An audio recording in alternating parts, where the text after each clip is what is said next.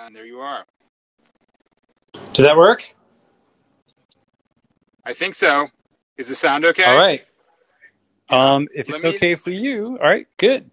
Let me get in a quiet zone. Okay, let me find Batya. Give me one hot second. I'm not sure if she followed me.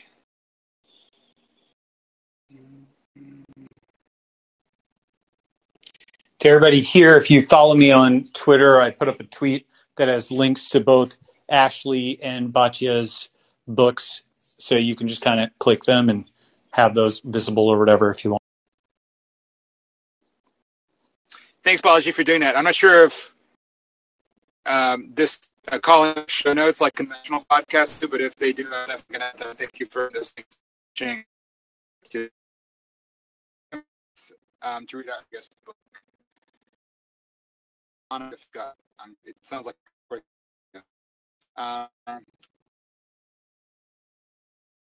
on. Give me 2 more seconds. Yeah, your audio is breaking up a lot.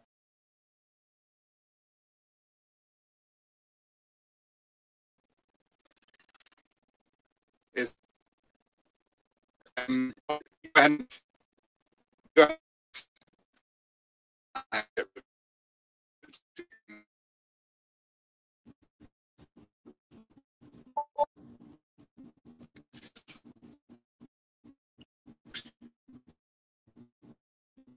The putting on my disconnected. I guess it's better. No, it's still very, very noisy for me. I'm not sure how other people hear me, but I'm hearing you guys.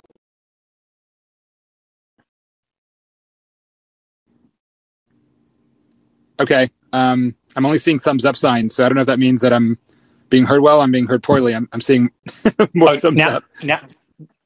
Now I can hear you well. Whatever you just did.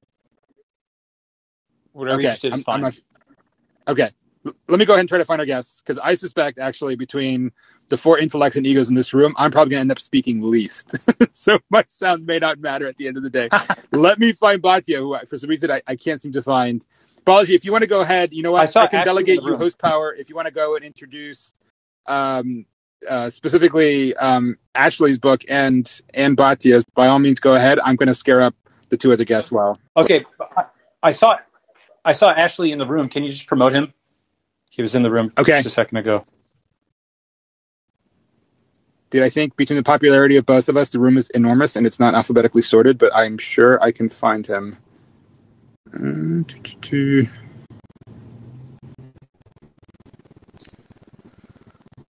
Oh, there Ashley's in the callers list at the top. Man, is he? He's in the callers list at the top. You might be able to tap him in. Is he? Yeah. I only see Ankur and a Nick. I do not see an Ashley. I see Ashley in the callers list. There we go. Got it.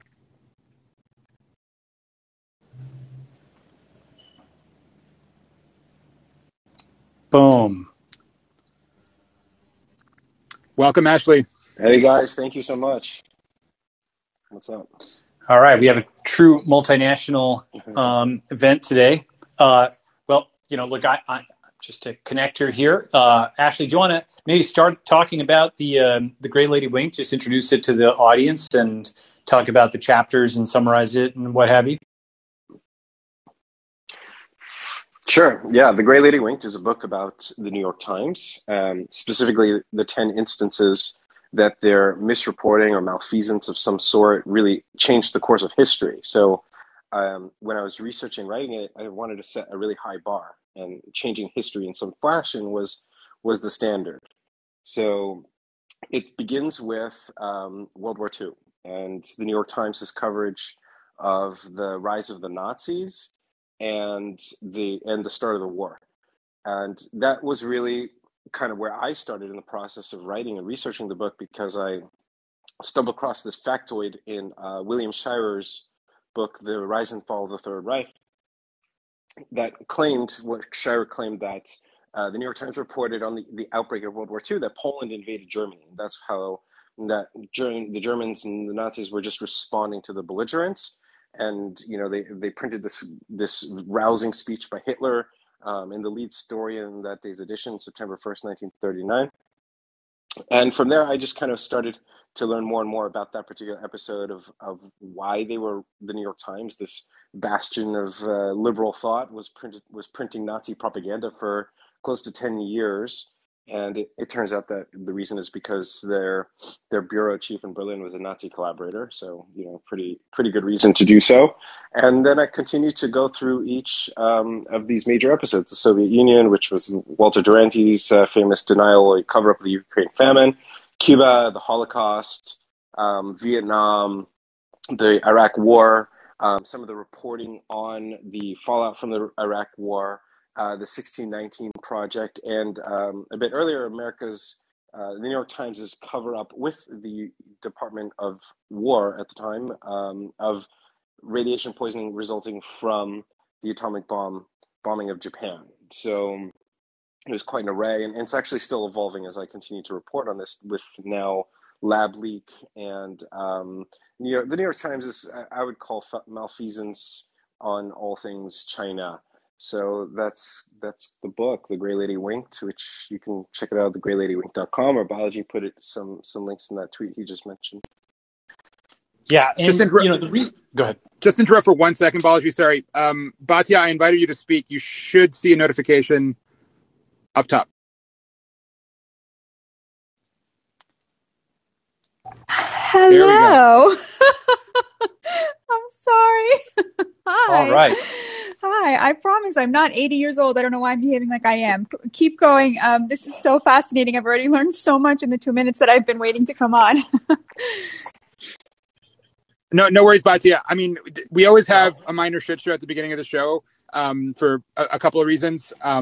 But thank you for joining us. Balaji, you had originally actually pitched this idea. Do you want to introduce Batya and her book? Although Batya and I know each other, but vaguely. But sure, yeah. Go ahead, Balaji. Well, I know Batya a little bit from Twitter. I think I know Ashley a little bit better at this point. But basically, I'd seen that Batya recently wrote this book and had given some pretty good interviews. I thought about your clip with Stelter a little while ago went viral, and I thought that was really good. And it felt like there's sort of a moment here where several people are seeing something from different lenses. Ashley from Israel, and you in New York, and me in some ways from like Asia and crypto, and Antonia from sort of inside traditional tech and whatnot. And I thought maybe you could talk about your book, which is focusing on the media more broadly than the NYT, but actually offers a very complementary lens to what Ashley. I would love to do that, but Balaji, can I first ask you I'm so interested in what draws you to this topic, because my criticism is very much a populist critique, and the Silicon Valley world is part of the a lot. It comes in for a lot of criticism. So totally. I'm so fascinated that you're into this, and I think it's so cool. But I want to hear more about you and what this topic means to you. Totally. So what I'd say on this is that over the last, short answer is cryptographic truth over corporate truth. But the longer answer is that over the last 10 years or thereabouts, many people in tech have essentially become, disillusioned, let's call it much more skeptical about concentrated corporate power. Just as people who were previously progressives or liberals or what have you have become more skeptical of concentrated media corporations and the legacy state, because you've seen folks that you sort of thought would color within certain lines and abide by certain mores just jump completely outside that. For example, whatever, I tweeted this a while back, but there's this theory, libertarianish theory, that in the free market, these companies would hold each other accountable. There'd be a diversity of different policies, and that would appeal to different demographics, which is very different than everybody all colluding at the same time to deplatform a company or a person, right? And similarly, I think Glenn Greenwald and folks on, who you may or may not agree with. I like Glenn, but he basically saw a different dynamic, which was the media companies that had, he had grown up with talking about, truth to power and so on and so forth, suddenly became agents of, the CIA and the FBI and just sort of stovepiping the raw intelligence all over again, except this time domestically rather than for foreign affairs. And so he found, wait a second, his thesis was that media corporations were supposed to speak truth to power. Now they're speaking power to truth. And, there's so many episodes of that. We can go through all the ones from recent history.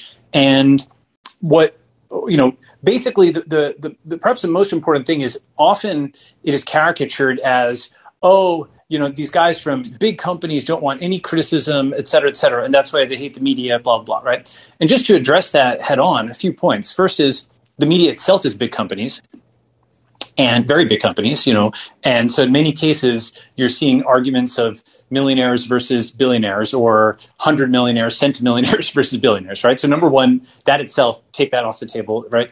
Number two is, I think a huge part of tech, and now that's much more obvious in 2021, but it's been building for the last decade, and I've worked a lot on it, my colleagues have worked a lot on it, is to go beyond corporations to cryptographic protocols. And this solves a lot of the problems with Silicon Valley, in my view. This is the whole Web3 movement, where we aren't just creating enormous amounts of wealth, we are sharing it not with the few thousand people who start a company, which I would argue is a more equal distribution than what came before, the 80s model of capitalism. I think the Silicon Valley model was more egalitarian, but the Web3 model is more egalitarian still. And it also means that many of the promises that were made by Silicon Valley in terms of being the free speech wing of the free speech party, all those things that were used to attract people to Twitter that were then frankly reneged on, those actually can be put into code and guarded cryptographically. So that's a slightly longer answer, but basically, people talk about the nature of truth, the nature of corporate power, the nature of centralization. A lot of those things, I think, come to a head here. And what you and Ashley, I think, have done, along with others like Barry's work, Antonio's work, have essentially given a penetrating critique of the establishment. And I think with cryptographic or crypto protocols, rather, we can build an alternative to that establishment that actually does share the wealth more broadly, enforce freedom of speech, and in such a way that it can't be abused, and is outside the corporate system. Okay, mic drop. Well, I just have 1,000 more questions now. For example, aren't you still relying on? So a question I get asked a lot, especially by students, actually, when I'm speaking to students, is they'll I'll talk about. Before we do that. Sorry. I'll talk about the themes in my book and the concentration of power among elites, etc. And then they'll say to me, but aren't you just describing capitalism, right? You're saying that they're following a profit down this road towards a woke moral panic, and they're making a bunch of money off of it by catering to only liberal elites. And they'll be like, isn't that just capitalism? And I guess I'm asking you the same question, aren't you all still relying on a capitalistic model that, we've seen again and again, just lead down the monopolistic road, and always sort of pull the power away from the people and away from the body politic towards an elite that's controlling things? Well, two or three thoughts on that. One is, the term capitalism, like the term communism, socialism, democracy, etc., can refer, actually, I was just talking about this with Noah Smith, who you may know. We're talking about this on Twitter, but it can refer to many different systems. Think about how many times Christianity has been reinterpreted over the years, from, the early faith to, Christian kings to, liberation theology. Similar with communism, there's a huge difference between, let's say, Trotskyism, versus the communism of the Chinese Communist Party, which is basically like a nationalist communism, in many parts. And similarly, the capitalism of the agrarian 1800s is very different than the, capitalism of the late 1800s and mid 1900s of big business and machines and mass production, and different still from the technological capitalism or crypto capitalism that we're about to enter. So the term is so broad. It's like saying, isn't that Islam, or isn't that Christianity, or isn't that this or that? These are really capacious things that contain multitudes. That's kind of my first answer. My second answer is, another way of slicing it, as opposed to capitalism, communism, or capitalism, socialism, is centralization versus decentralization. I do think that different political groups, in tech or among libertarian types, you might hear a lot of concern about centralization of power. And among folks, of a let's say economically populist bent, you would hear concern about inequality of wealth. But both of them are actually sort of similar, right? They're talking about the concentration of power or wealth in one group in such a way that they themselves feel that they're not getting enough of a slice to feel like they're part of society or they have control over it, right? Mm-hmm, mm-hmm. And so if you take those as being two different, like the tail and the snout of the elephant or what have you, if both groups are actually in some sense concerned with excessive centralization, that I think is a better way of slicing it than capitalism, communism, because of course, communist societies, are heavily centralized in a different way where it's all total state control. You also have an elite there. You have a nomenclatura. You have, in fact, it's even more economically unequal. Even with the dials broken, you can't see the numbers. You can't see how much money equivalent Stalin or somebody like that would have. But they certainly could. They didn't even need money. They could walk around and just requisition things. So the inequality was enormous within these places that tried to totally break the capitalist system. So I don't think that's really the answer. But I do think that a form of crypto capitalism, which aligns so many people, millions of people, hundreds of millions of people, frankly, behind Bitcoin and Ethereum, that gets you some of what the left wants, which is shared wealth and, common prosperity, and some of what the right wants, which is it's all volitional. It's not coercive. There's no gun to your head in the form of the state. Okay, let me ask you one more question, and then we'll broaden it out again. I feel like I am struggling to understand exactly what this would look like.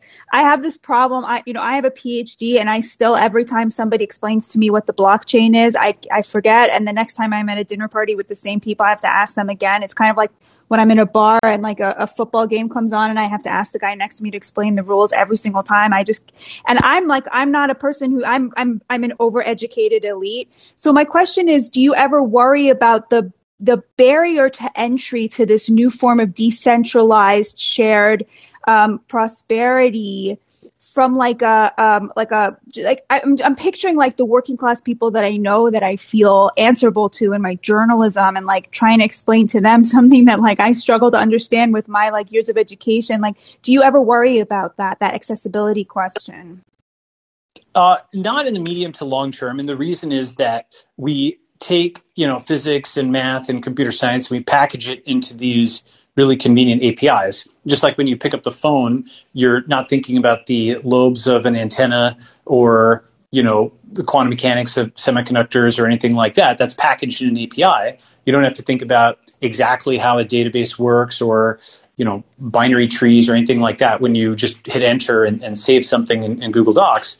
In the same way, much of the discussion around the blockchain, think about it, how many people can really explain how the internet, how a touchscreen works? Mm-hmm, mm-hmm. They can't, right? But they kind of know it at a user level. They can say, right, a hard drive has more or less space, this makes my computer fast or slow. It's kind of like, you know enough about a car, or one learns enough about a car that you can put gas in the tank and more gas and less gas, and maybe unleaded versus leaded. But you don't need to know the details of an internal combustion, enthalpy and all that stuff. You don't need to know any of that. So that's how I think about it. We will sort of contain that in APIs and user interfaces that are friendly. So Balaji, can I maybe put this in terms that a layman might understand for a second? So in terms of the net impact on media, Batya, imagine a Substack that you can never be canceled from, no matter what Substack ever does. If their management goes crazy and decides that they're not going to publish Curtis Yarvin or whoever, right? Which who knows might happen in some future. I don't think so, but who knows? Imagine an internet infrastructure in which that just technically could not happen. To phrase it in terms that maybe mean something to someone who lives inside the East Coast media machine. Does that help you think about it a little bit, Batya? Yeah. I'm definitely trying my best to wrap my little female brain around this. No, it's really interesting. It's really, really interesting, and there's a lot to think about here. Yeah. Well, I'm glad Balaji brought it up, and I'm glad you asked Balaji, because one of the questions we totally skipped and kind of glossed over your book, which I think at some point we maybe need to pause and just go into the history. I think your book is good for a bunch of reasons, but I think one question I did want to ask was, well, maybe we'll just segue into the book, Balaji, if you don't mind. Can we just spend a little bit on just summarizing Batya's? Oh, of course. In fact, I wanted Batya to talk about it, and she wanted then me to talk. So now I'm going to give the ball back. Now I feel like a terrible host. Okay, go ahead, Batya. Go ahead. No, it's totally my fault, you guys, because I just obviously find it more interesting to learn new things than talk about my book, which I've already read, obviously, because I wrote it. Okay, my book, yes. Should I talk about the thesis of the book? The book is called Bad News: How Woke Media is Undermining Democracy. And the question I sought out to answer was, I wanted to understand why all of the liberal mainstream media was using the same woke language over and over and over. Why the instance of this, the uses of words like, white supremacy, white privilege, oppression, marginalization, these very woke academic words, why they had started to be totally mainstreamed throughout the liberal media, when I knew, what anybody who doesn't live in, Park Slope knows, which is that, this is not how communities of color think about themselves or talk about themselves. Why was suddenly the elite liberal media obsessed with this very academic way of thinking about race? Where did the marketplace come for these ideas that are so liminal and so, cater to such a small, tiny little elite? Like, why was suddenly all of the news being produced for 50% of Americans, ostensibly, so full of these concepts? And what I found was that it's not really about race at all. It's not even about politics. It's actually about class. So the story that I uncovered in my book was that the story of essentially a status revolution that took place in journalism throughout the 20th century, to where journalism started out in America as really a populist revolution. It was really a working class trade for much of the 20th century. It started in the 19th century with these two guys, Benjamin Day and Joseph Pulitzer, who really felt that the point of journalism was to wage a crusade on behalf of the poor and the working classes. Pulitzer was he was famous for saying, never lack sympathy for the poor. And then he had this big banner in his newsroom, and it said, "Nothing is worth printing that is not sure to be read by the masses." That was his credo. And they created this journalism for poor people who did not have a lot of money. They were like, how do we create a product that somebody who only has 2 pennies is going to give us one of them, right? And what they realized was that you confer a dignity on somebody who's poor by turning them into a customer, right? By refusing to see them as, some sort of like charity case, but saying, no, I have something that's worth, you were going to eat an apple for lunch, and I have something that's worth that apple. And we really lost that. Journalists today. So 1937, they did a survey of the elite journalists, the Washington cohort, and they found that less than half of them had a college degree, and many of them hadn't even gone to high school. Fast forward to 2015, and 92% of American journalists have a college degree. The majority of them have a graduate degree, which is ridiculous because you can't teach journalism. You can only learn it by doing it. And along with this sort of status revolution and educational revolution, journalists, along with all the rest of us in the knowledge industries, are increasingly affluent, are part of the top 10%. Essentially, America's economy is working very, very well for people who are highly educated, just as it is working very, very poorly for the working class. And what I argue in my book is that as journalists ascended to the American elites, they essentially abandoned the working class completely, all of their concerns, which sort of signaled to politicians like Bill Clinton that he could ship all of these jobs overseas, and the press wouldn't make a big deal out of it. And that's exactly what happened. And they didn't. And I argue that the woke revolution is just the last stage of journalists' abandonment of the working class. It's this highly specialized academic university cooked up nonsense that that a Brahmin left, a Brahmin elite, is using in order to further distance itself from the working class, who are increasingly affiliated with the Republicans. That's essentially the thesis. And Ashley's work really, really resonates a lot with my own. I talk also a little bit about, but to nowhere near the extent that he does, the ways in which the New York Times and other elite journalists have, abandoned the people who really needed them the most at the times that they need them the most. And you see that right now, for example, with the taboo on reporting on crime. You have, our media going crazy when some congressperson posts some cartoon video of him committing a crime against, a crime of violence against a fellow congresswoman. But the actual crimes, 100 Black children who were murdered last year, and most of their names, the vast majority of their names, never appeared in the New York Times because the journalists who are creating journalism don't live in crime-ridden neighborhoods, and the liberal elites who are their audience are embarrassed by crime, especially when it's committed by, people of color. They'd rather not read about it because it embarrasses them than say, hey, actually, it's not acceptable to me that 100 Black children were killed and you're not even printing their names. So, that's the thesis of the book. And I'm really excited for the rest of this conversation. Well, Batya, that was really great. So interesting. I mean, when you open with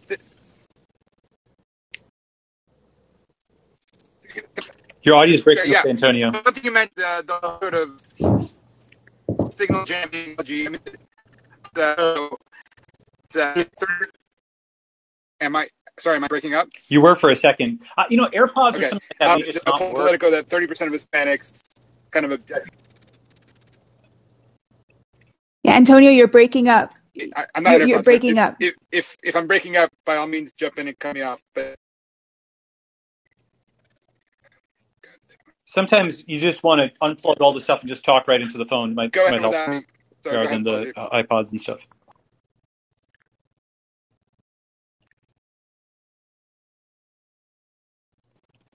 All right, why don't we continue while Antonio's fixing that? So, Batya, I think one important thing, from your book, I think there are a few things I took from it. I thought your story about Pulitzer and what have you is interesting. It maps, just to give a few different lenses on it, maybe helpful, maybe not, maybe you'd argue with it. One kind of macro concept I have is that our future is our past. That's to say that 1950 was peak centralization, and going forward and backward in time, we're decentralizing. For example, in 1890, the Western frontier closed. 1991, it opened. You go forwards in time, you get the tech billionaires. Backwards in time, the robber barons. Forwards in time, COVID-19. Backwards in time, the Spanish flu. And there's many parallels you can make like this. It's not exactly ABCD, DCBA. It doesn't happen in exactly the reverse order, but it's essentially that in the West, this centralized state, thanks to centralizing technology of mass media and mass production and so on, rose to incredible power by mid-century. And then that grip has started just loosening. And that's loosening on the media side and on the finance side as you get cable news and Bloomberg terminals, which were at the time actually significant loosenings of media and finance respectively. And now, of course, to the internet and social media and cryptocurrency and decentralized communication, it keeps loosening further. And so one thought is that if our future is our past, that actually applies to many things. And the sort of yellow journalism era that you actually give I think a partially positive spin on, yes. Which is right, and because you acknowledge the negatives as well, that they were often sensationalist and so on. Go ahead. No, I'm thinking a lot about this lens of centralized versus decentralized, and I think maybe I would. Like when I think about like the golden eras of American journalism, I think about, like the penny presses, right, from the 19th century, where they really were thinking about how do I create a product that is delicious to a working class audience, to where a working class person feels like they're being gossiped about, like that they are the target audience for this product, such that it can also then take the masses of readers, create from them a political constituency, and force politicians to pay attention to them, waging crusades on their behalf, right? That was sort of the 19th century model. And then, a lot of us are sort of nostalgic for the Cronkite era. What I argue in the book is that, we often misunderstand what was wonderful about Cronkite. It was not that he was uniting Republicans and Democrats. It was that he was uniting all classes. He had working class viewers, middle class viewers, and elite viewers. And what that essentially did was create a kind of body politic out of the audience that saw itself as unified by a higher purpose. And so I think to me, like I'm a big fan of like Josh Hawley's stuff, where he's arguing now, that we should be re-centralizing the economy from a sort of populist point of view, ensuring that manufacturing is brought back to America. And I think that we might end up just disagreeing about whether that can happen without some kind of government intervention. Now, when it comes to the media, obviously, I don't want the government's hands on any of it.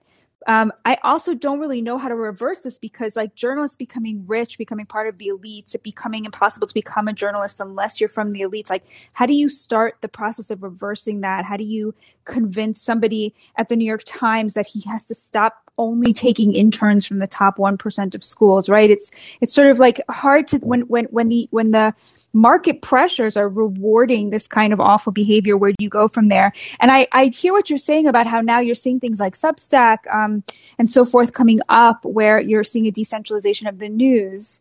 But I do think that more important than that is just the mass consumer boycott of the news that's going on right now. Just Americans just having none of it and being sick of the polarizing nonsense that they know is fake and they know doesn't reflect how they feel about their neighbors.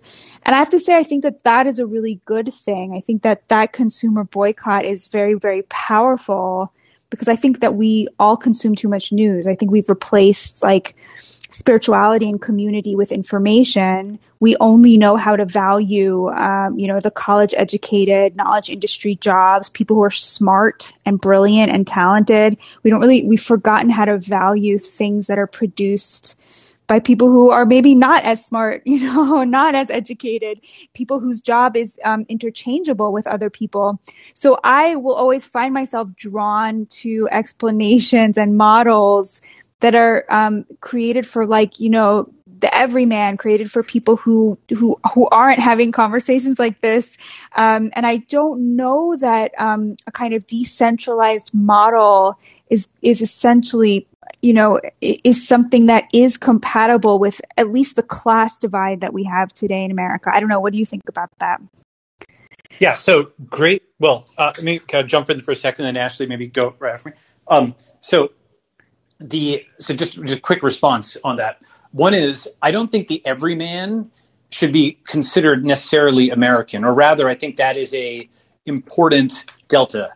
One diverges in political philosophy based on that, because America is only 4% of the world, and it's one of the richest 4% of the world. And so the global perspective, like basically people of European descent, I have nothing against them, of course, but that entire model, that post-1945 model where you have the US, the UK, France, and Russia, and then China on the Security Council, is basically 80% European descent majority countries, and then China. And that just doesn't reflect where the world is today. It's not just India on the Security Council. It is just population-wise, it is economy-wise. Like the world economy, more than 50% of it by PPP is in Asia.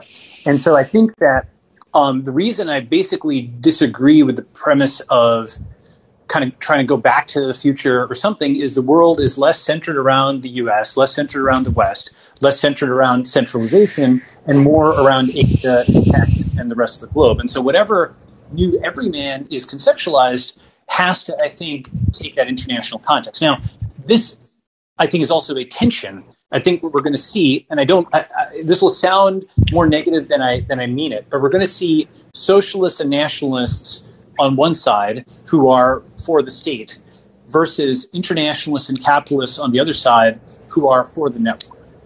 And I think that's really the fundamental axis of centralization versus decentralization that we're going to see. I totally agree with you, but I want to convince you to come over to the socialist nationalist side. But if you flip that around, the reason I phrased it that way is the downside of socialist nationalism is nationalist socialism. I know, we have a branding problem. It's a real problem. Right. Wait. No. But in all seriousness, let me just ask you this. Like, do we not have a responsibility to care for our fellow American first? Like, isn't that a very basic principle? Like that, my neighbor is not doing well. My neighbor, there's public housing like 10 blocks from my house. Like, don't I have a responsibility to those children first? But if that neighbor is one of the 4% of richest people in the world, why would you not have more of a responsibility to somebody who's had generational poverty? Okay, so here, I'll just make this last point, and then this is actually going to be a good segue for Ashley, because by the way, I agree that you can. That's why I called it a moral branching point, right? I recognize that you can construct a self-consistent moral system with that branch, but I just want to identify that as a moral. Okay, so I want to make one more point, and then Ashley, I want you to get in on this because this is going to speak to you, I think. So, okay, I think it's funny, we say nationalist socialist, and it's like the problem is if you reverse it that you get to the Nazis. But I have to say, I think that there's in addition to just a kind of like moral feeling of like, well, my neighbor needs me. I, as a Jewish person who's descended from survivors, like I feel that Hannah Arendt got that right. Her whole take was that, there's no such thing as a human right because there's no one who is authorized to enforce it. Like a right is a contract you make with a government. You have to have a nation state to have a right because it is a compact that you make with a government that you vote for. And what that means is that the only way to ensure rights, to ensure civil rights, is to have the nation state. And I just have not yet seen a compelling rebuttal of that. Like without a nation state that's actually based on physical borders, like what body has the right to protect people's rights? Well, so read my article that I wrote actually for Barry's blog called Bitcoin is Civilization, because I do go through that exact thing. And my counter argument is that when the state fails, which it has done in obviously the Soviet Union and the PRC, when that is no longer guaranteeing your rights, what is left? And, so there's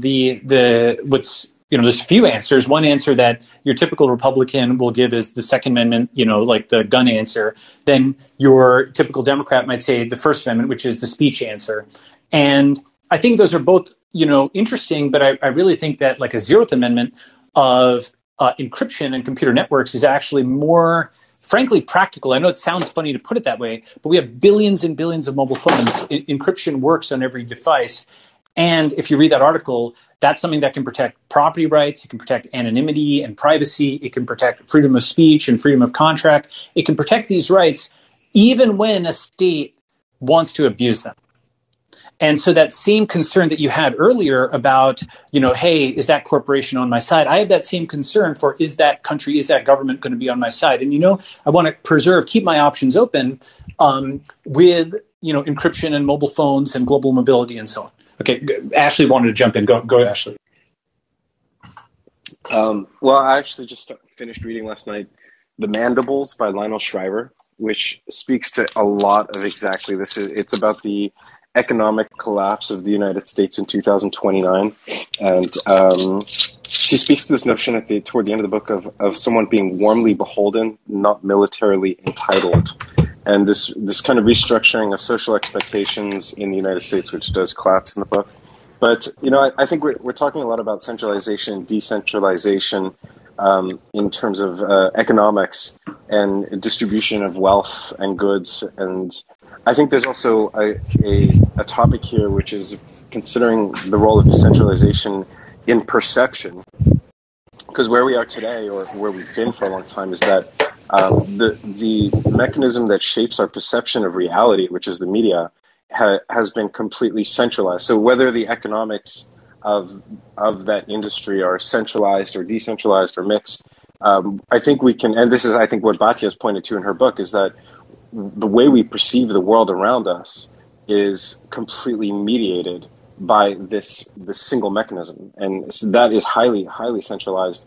And I think what we're seeing recently in the last just few years, despite the previous blogosphere and alternative media, I think it's only really kind of been catalyzed in the last few years, is that that's completely breaking apart, and reality is no longer mediated by this one single industry and its own incentives that are shaping the way we think about, and not just think about. I think that's kind of the distinction.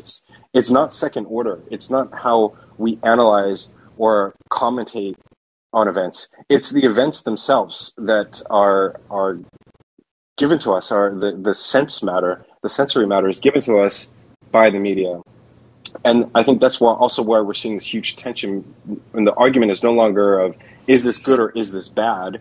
The argument today between the various sides or factions is this the case or is this not the case? Is this the reality or is this not the reality? And, I think we're probably here all in agreement that the model up until now, where the New York Times and company have given us the reality and told us this is your reality. If you have this viewpoint today, you are a white supremacist. Period. That's what a white supremacist is. Yeah, they do math. Math is white supremacist.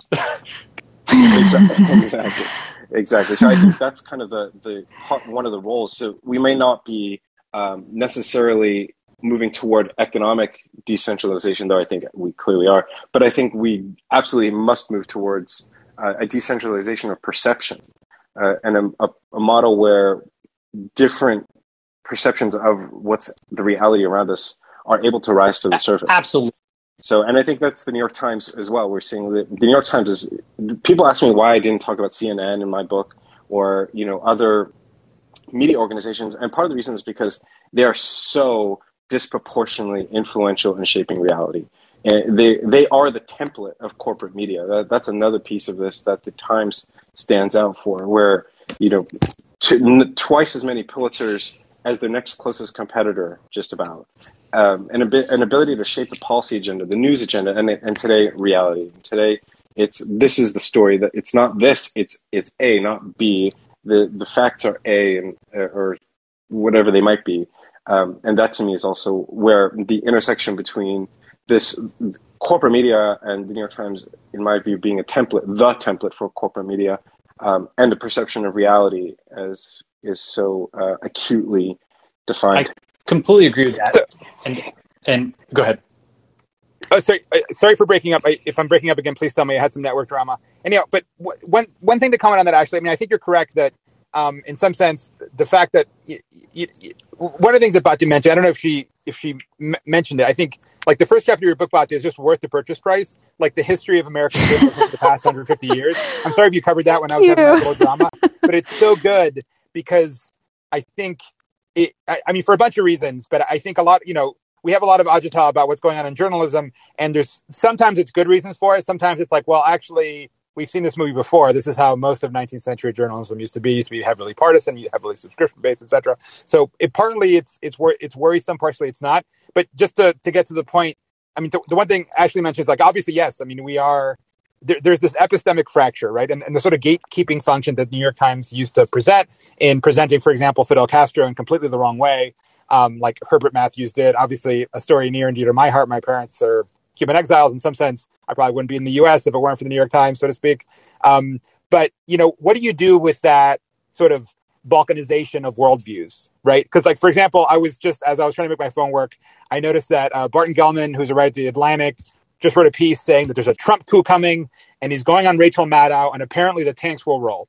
I think he's completely full of it. There's going to be no coup. But clearly there's a part of the U.S. that loves to think that we're living in Weimar, even though, I really don't think so. But how do you deal with that? How do you actually bridge that epistemic divide when part of the world, I mean, I don't think they really think that, because if they really thought that, they'd like be buying Bitcoin and buying foreign visas and doing what my parents were doing in 1959 when literally troops rolled into Havana. So I don't think they really believe that, but at least they LARP at believing that, right? So how do you actually reconcile worldviews with people who think the tanks are going to roll and those that don't believe? Like, how do you grapple with that, Balaji? Because that's the part of the crypto, and we've had this conversation many times, that's the part of it where I start getting a little worrisome. Sure. Or a question to Batya, whoever. Well, I'll give my thoughts and, jump in.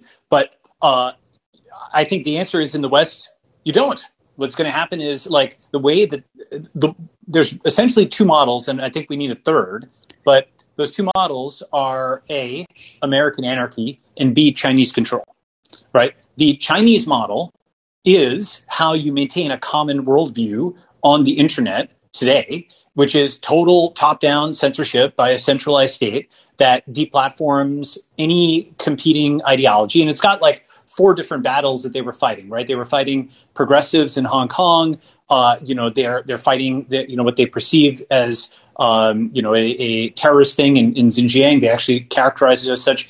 They're fighting, obviously, the tech people within their country with Jack Ma and others.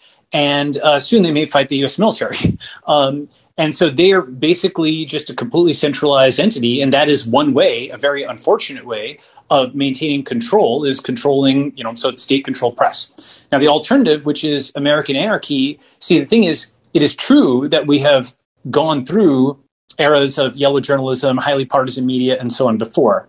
I think, though, that when people say we've gone through these eras, they sort of think, and then we will transition back to centralization. But that's not where the arrow of technology is. We went A to B from partisan to centralized media over the course of the 20th century.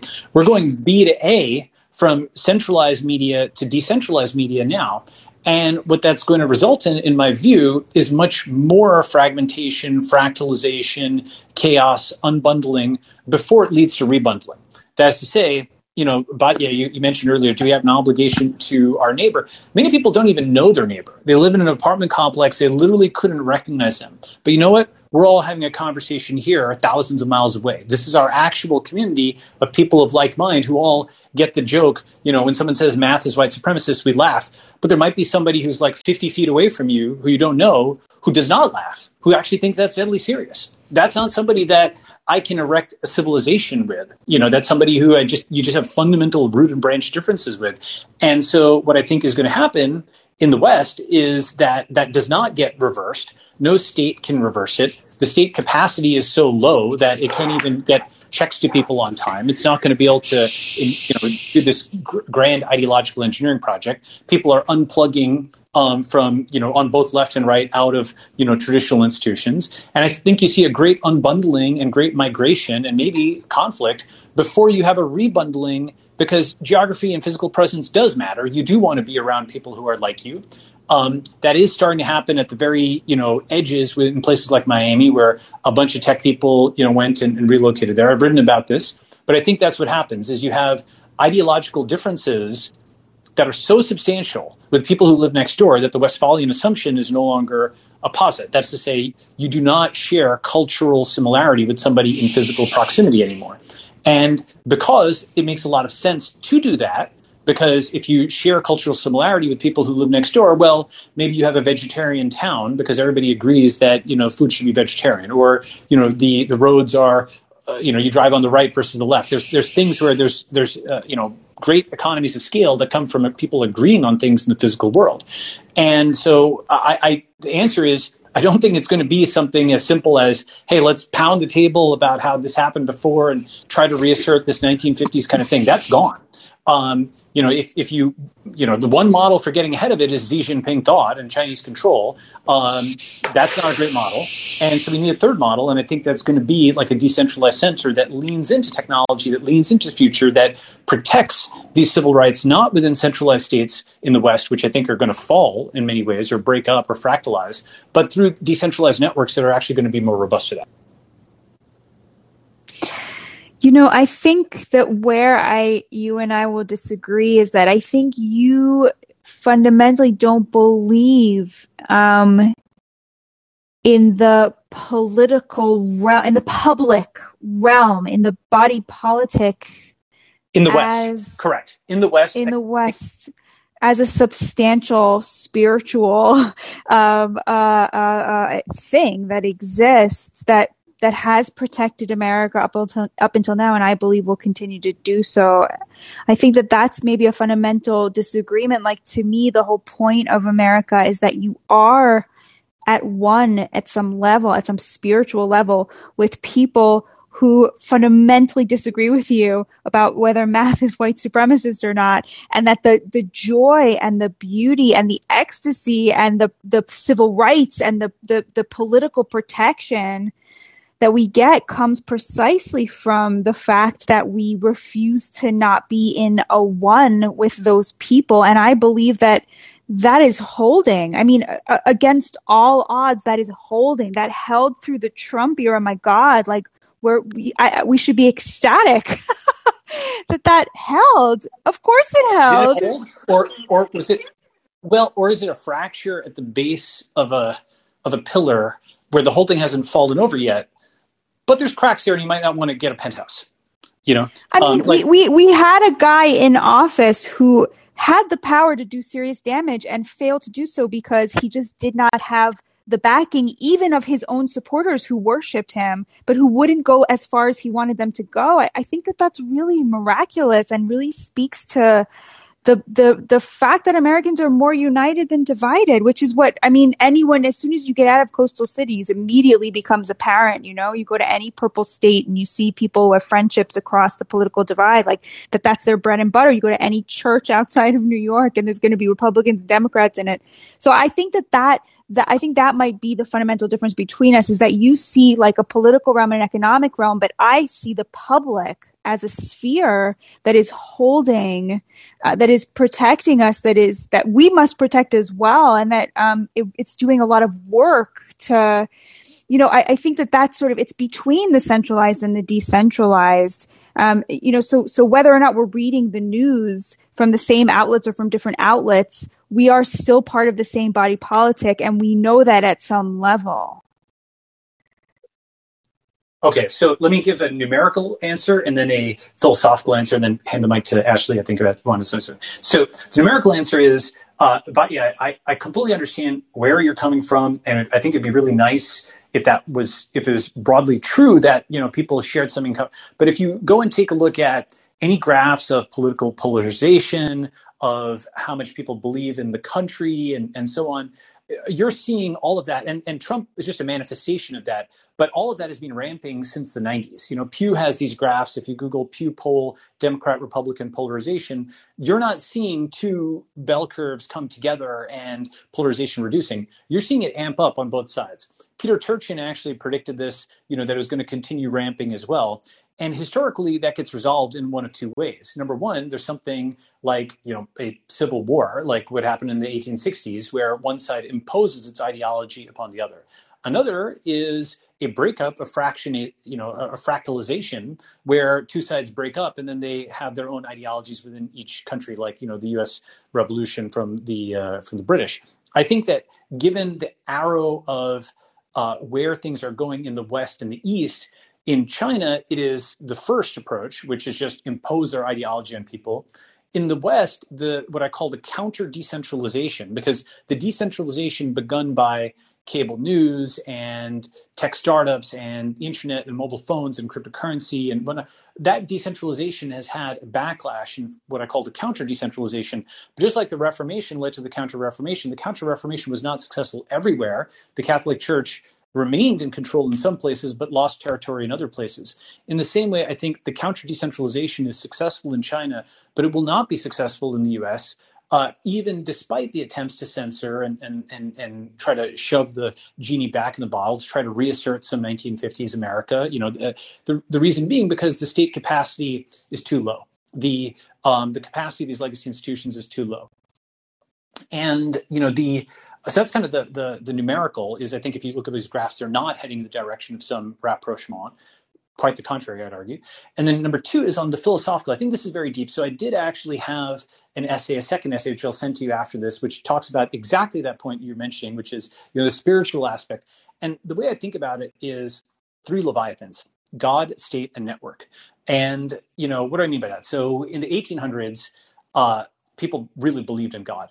And they believed in God in a way that we don't really understand today as modern people. They actually believed in God in like a force in the world. Like that's why they wanted a God-fearing man. And so in the 1800s, why did you steal? Because God would smite you. This decentralized enforcer, even if nobody was around, a powerful man would have to look over their shoulder or look above, and, you know, they'd behave themselves if they were in fear of God. Okay.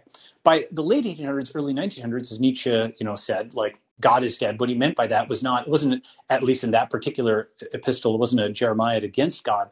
He was saying that enough educated people no longer believed. So if they didn't believe in God, what do they believe in? The boys in blue. They believed in the state, right? Because even if you don't believe in God, the police will enforce the law on you. And so that was the rise of the centralized state in the 20th century. And so now, you know, why don't you steal? Because the state will punish you, right? So that's the 1900s. Okay. And now we're entering a new era with a third Leviathan, where it's not the people of God, who you might call the conservatives. It's not the people of the state, who you might call the progressives. It's the people of the network, the technologists. And with the network, that's a new model of how to guard rights and guard property. Now on the network, why don't you steal? Because you don't have the private key. You can't decrypt it. Or the social network will mob you, or both, right? So the cryptocurrency network, the social network, are new forms of regulating behavior. And on the internet, there are no police, right? The police have been abolished. If you get your cryptocurrency stolen, you cannot go and talk to San Francisco police and have them do something about it. And for the most part, Twitter is this anarchic environment where everybody just beats each other up, and there's no recourse. There's no 911 that you can hit. If 1,000 people go and assemble outside your door and start screaming at you in the physical world, you can do something about it, but not in a social media mob scenario. There's no police there, right? And I think we will restore something that's like police, where people opt into new kinds of social networks with defined governance rather than this sort of Mad Max environment of Twitter. But I do think that, to your point, that spiritual aspect, in the same way that there were people in the early 1900s who thought of themselves as Christians, but that were part of FDR's government, and they, perhaps unknown to themselves, when push came to shove, they really did think of the state as more powerful than God, because it wasn't like they were joining the church, they were joining the government. And today, even if people think they believe in the government, they're using the network. The network is, in the West, the next Leviathan. And the proof of that is what services stayed up during Corona and what went down. The government was basically completely dysfunctional, but it was delivery services, and it was email, and it was messaging apps, and it was video chat, and it was remote work, and it was all that stuff, right? The competence has left the state in the West. And so because of that, it's kind of like, people, they may still have identified themselves as Christian and devout and so on in the 20s and 30s and 40s when they're building FDR state, but they were actually building the transitional element where it was a transition from God to the state. And I think we're seeing that transition now from the state to the network. Can I jump in there just a little bit to kind of bridge the divide between Balaji and Batya, the two Bs in the panel? Okay. It's funny. I often find myself at the intersection of two circles in the Venn diagram, I guess. So Batya, to address your thing, right? Like, I think at the end of the day, you hope to salvage the American democratic experiment. And if you didn't give yourself a mini bio, I'll give you like the 5-second version.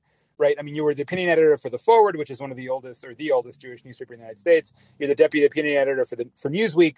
So, you're kind of from that East Coast media machine, just so everyone realizes you're not just like an outsider who's like critiquing it. You're kind of a member of the swamp, or whatever the sort of media version of it is, Batya, just to be clear. Right. Or would you characterize yourself as that? I feel very much like an outsider, but well, you do now, but historically, I mean, come on. I mean, you're not just somebody with she's a made man. Right? I mean, but to get to Balaji's point, and I guess maybe you hope to bridge this divide a little bit. I agree with Balaji in that I think one of the things that worries me, I know you're obsessed about this as well, Balaji, is the disconnect between our physical environment and our media environment. Right, this decoupling of bits and atoms has been going on for 2 centuries. I've blabbed on it for a while. Pull request people are probably tired of listening to me hear about it, but it really has gone to a breaking point. Right, I mean, if you look at points of like what I call epistemic fracture, what Scott Alexander I think called scissor, as one of my followers mentioned. It's a point in the sort of collective narrative in which you go one of two ways, and then the realities become irreconcilable after that. Like just to cite a particularly topical example, Kyle Rittenhouse, right? Either you think he was a white supremacist who was going out to murder people, and he did, or you felt that in fact he was a fine, upstanding man who used his Second Amendment rights to try to, in his limited way, whatever, deal with a violent situation, right? And those are like mutually incompatible beliefs, right? And you start adding those up, whether it be, I can name other ones, the Kavanaugh trial, the Covington kid thing, whether in fact an insurrection did or didn't happen 1/6, whether or not the Russians actually helped get Trump elected in 2016. You start adding these up, and you have enough bifurcations in the binary tree, to use a CS analogy, and you end up in just completely different realities, right? And at a national level, at least, right, which I think is what I think Balaji is indirectly addressing, it becomes incommensurate politically. You're no longer capable of political comedy if you listen to Rachel Maddow and think that there is a Trump coup coming, like literally tomorrow. There's no political community you can build with that person. Yeah, but Antonio, I feel like there's a lot of like liberal chagrin like right below the surface. So for example, and it comes out because like with Kyle Rittenhouse, let's take that as an example, right? It started out they were all like smearing him as a white supremacist, but the news anchors who kept saying at a Black Lives Matter rally, as a way of like trying to make people think that he had killed Black people, They knew he had killed white people. They knew he had killed a pedophile and a domestic abuser. Like, they knew that. So at that level, like, they knew that, right? They knew they were spinning.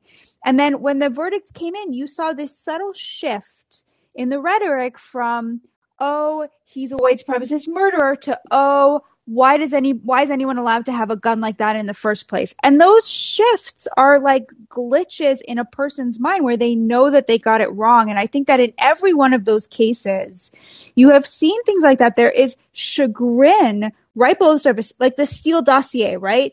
You didn't have liberal pundits saying, no, even though it was discredited, it's still true. What they were saying was, but there are still other things where there was collusion, okay? That is an admission of the facts. And I just don't accept that that this epistemic breakdown is quite as bad as you say. Like, yes, there's a lot of shading. There's a lot of trying to turn everything into a story about white supremacy. But at the end of the day, like, you have the left fact checking the right and the right fact checking the left, and everybody's getting fact check. And like, yes, some people still lie, but they know they're lying. And the people who they're lying to eventually are forced to be confronted with the facts. And I think that, you're seeing that now with Fauci. Like, yes, he was lionized, but now it's become very clear that he's very compromised. Andrew Cuomo, lionized. Now he's out on his ass because he flirted with some girls at work, like, at the end of the day, I feel resistant to the idea that it's as deep as you say. And I as far as that break between, like what happens online and what happens in reality, like, I also feel so like I don't know, I'm sitting here drinking this like delicious glass of wine, and it's like, I'm sorry, but like, it's one of these moments where I'm just like, there's no replacing that, like, like sex, like, there's just no replacing. There's so many things that are material and physical, and that there are so many members of our community, of our body politic, who just don't spend all day on Twitter the way that we do. They spend their days like in the real world, in the material world. And they're 2/3 of Americans who, their lives are engaged in materiality in the material world. And sure, they're going to put on Joe Rogan while they're, driving their truck across the country, or, when they're, maybe they're doing elder care, and they're going to listen to a podcast on their phone. But it to me, that just seems like a very elite phenomenon at the end of the day. Okay, tell me why I'm wrong, you guys. I personally don't think that's true entirely. I feel like we are all living in a mediated reality, where whether we of course we all live in a physical reality as well, but our epistemic reality is, I think at this point, more mediated than physical. It's more about what's coming through our screens and through our AirPods than what's coming through our eyes and our noses and comes through our ears as well. But it is really more about how reality is shaped by media of various types. And news media is one of those. The entertainment media is probably even has more of an effect on our perception of media, of reality. And then the podcasts, and of course the social media and the memes. If you think about memes in particular and how powerful they are in shaping our perception of truth, of baseline, just what happened, what is the thing that exists, the meme shapes it. It wraps an envelope around it, and that's how we perceive the thing.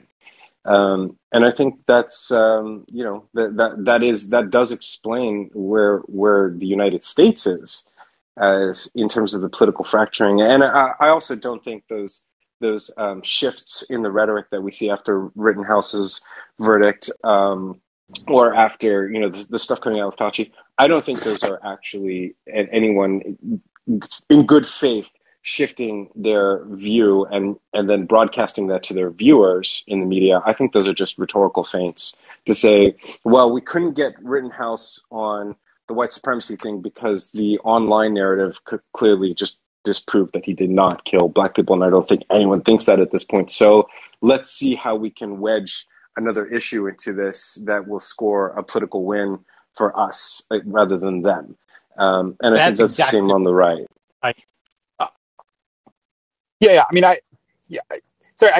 it's just very timely about you. I did a piece last week on pull request on the psychological name for the sort of anguish you were describing, Batya, is what's called cognitive dissonance, which is when your model of reality is like proven flagrantly and egregiously wrong by reality. And I take the example of like, I stupidly walked into the women's locker room at a gym, and like, I just so didn't realize it because I was looking at people. It's like, oh, that's a weird looking man. It's like, holy shit, my model of the world is completely fucking off, and I had to run out of the locker room. And you have the exact same thing with the Kyle Rittenhouse stuff, right? And you saw like the meltdown happening during the trial, and I watched an embarrassing amount of it. But as you started watching the videos, and it became like at some point you heighten the contradictions beyond the point that even the internet can paper it over, right? And that's when you have the walking back that you're mentioning it. But to Ashley's point, I don't think there's like a good faith. There is no fact checking, right? You don't reconcile. I'm sure if you were to poll people right now about, say, the Kavanaugh hearings or the Covington kid thing, you would still find large camps of Americans who believe diametrically opposed things, right? I think that the cognitive dissonance is one of the most uncomfortable things we ever face. And it's a rare person who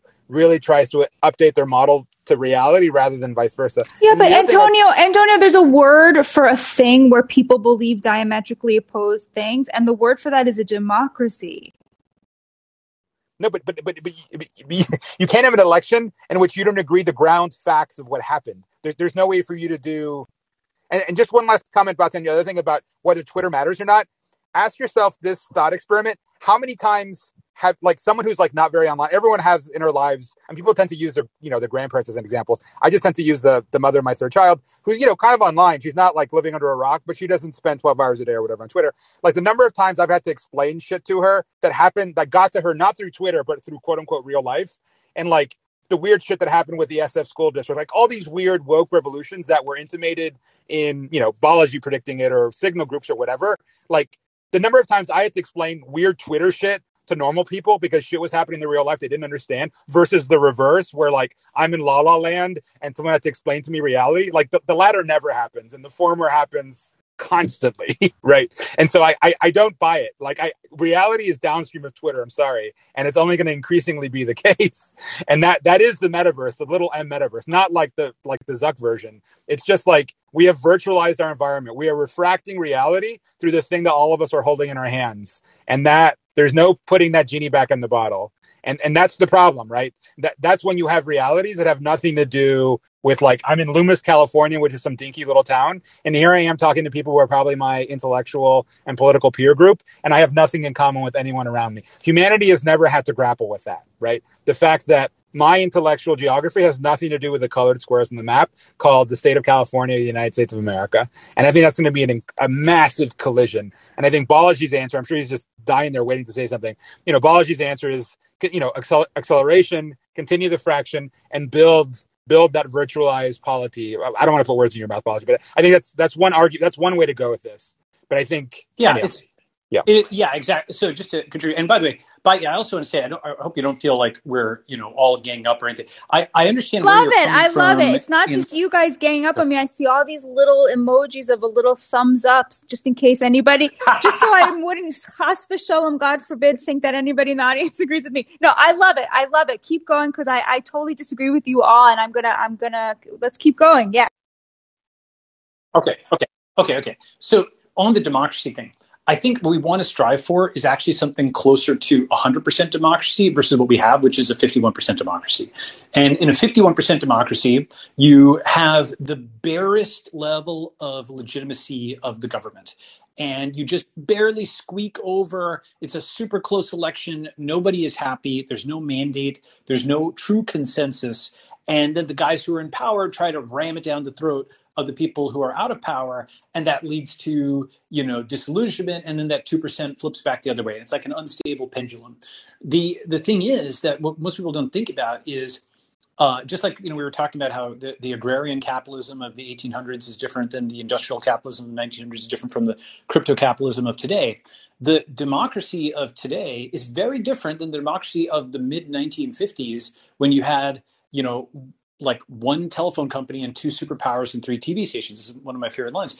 Basically, you didn't have a huge number of people who had a say. You effectively had a few people who ran major media corporations, and the consensus algorithm was them essentially agreeing on stuff. Okay.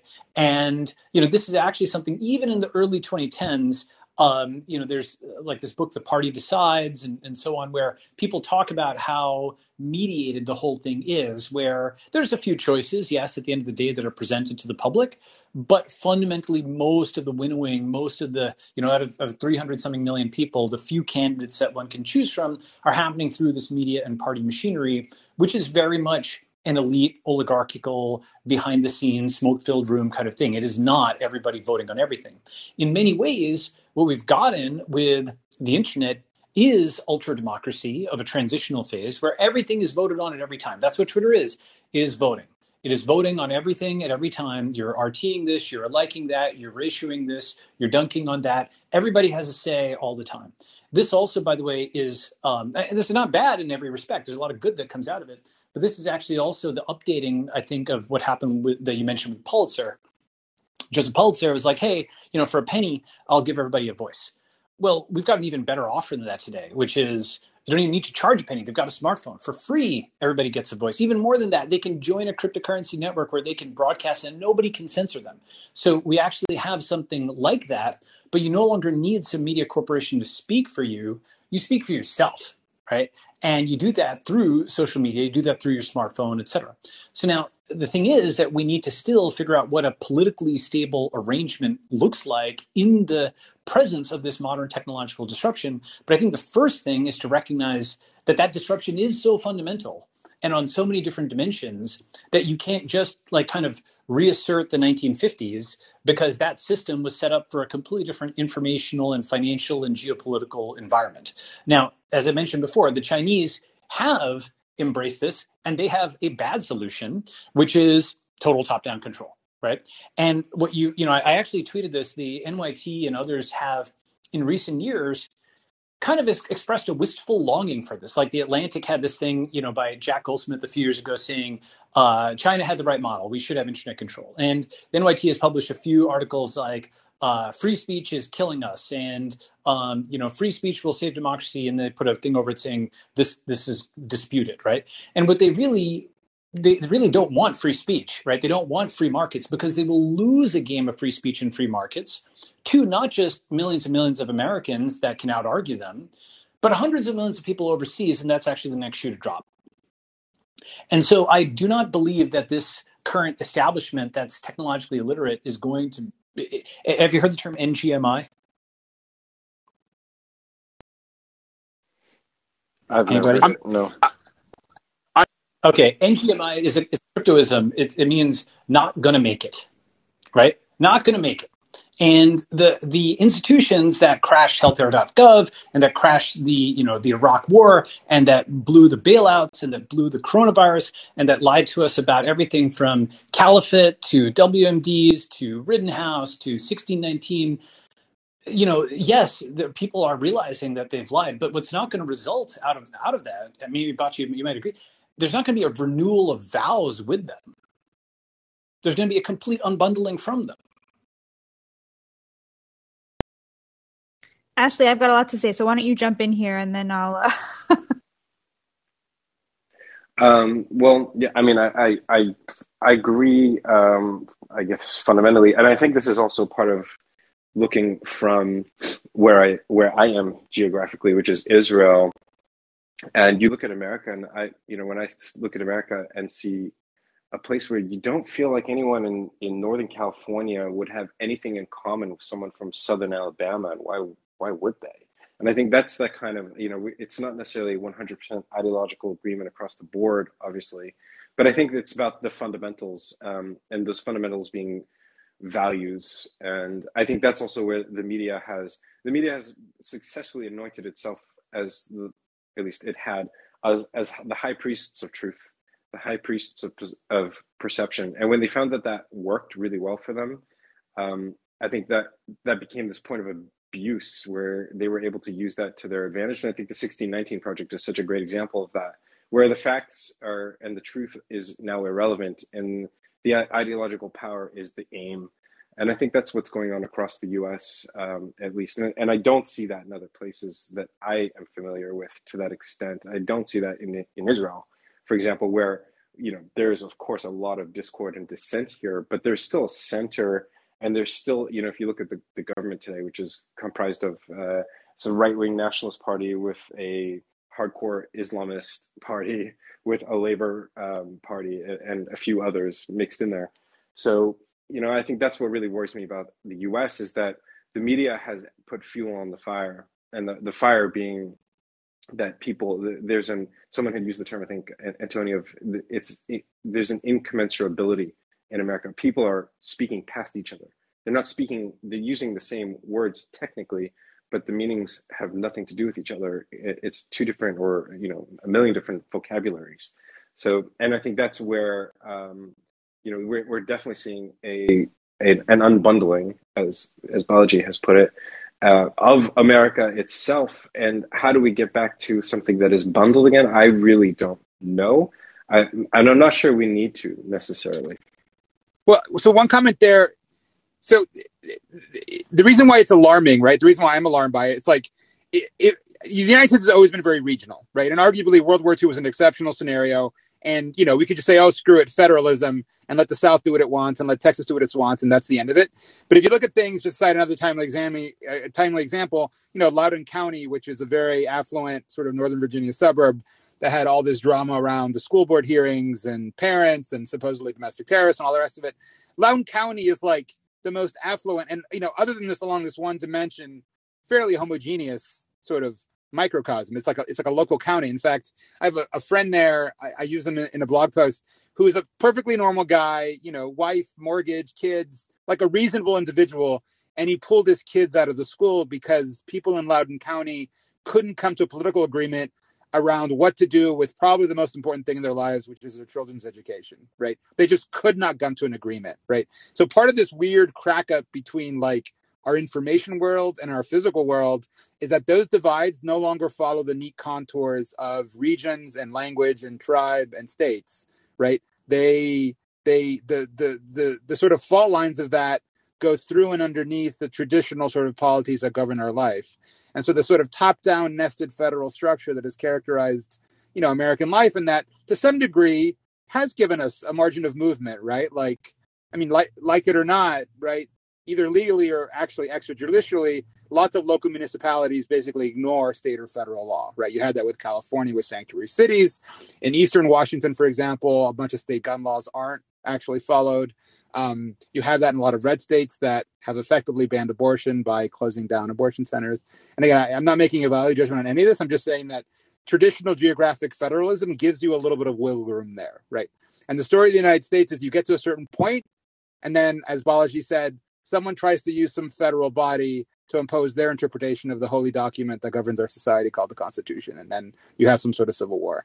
But again, even that solution is impossible, right? That's why all these Civil War fantasies are so silly. What, is Modesto going to have a civil war with San Francisco? Because basically one is a red state and the other is a blue state? It's ridiculous. Where would you even draw the front line, right? But that also means that you can't actually come to some sort of political accommodation, right? Unless you virtualize the polity, right, in the form of some crypto federated state or whatever. But between now and there, I just see lots of friction.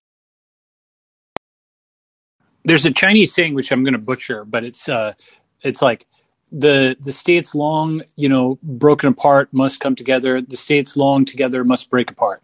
I think it's like referring to like the Warring States periods. There's always like a cycle of centralization and decentralization where decentralization is chaos. And then we're like, oh man, we need like a Napoleon. We need somebody to come in and, clean this all up. Oh my God. And then centralization is stultifying and it's tyranny. And then people are like, oh, we got to break apart. We need our freedom back and whatnot. Right.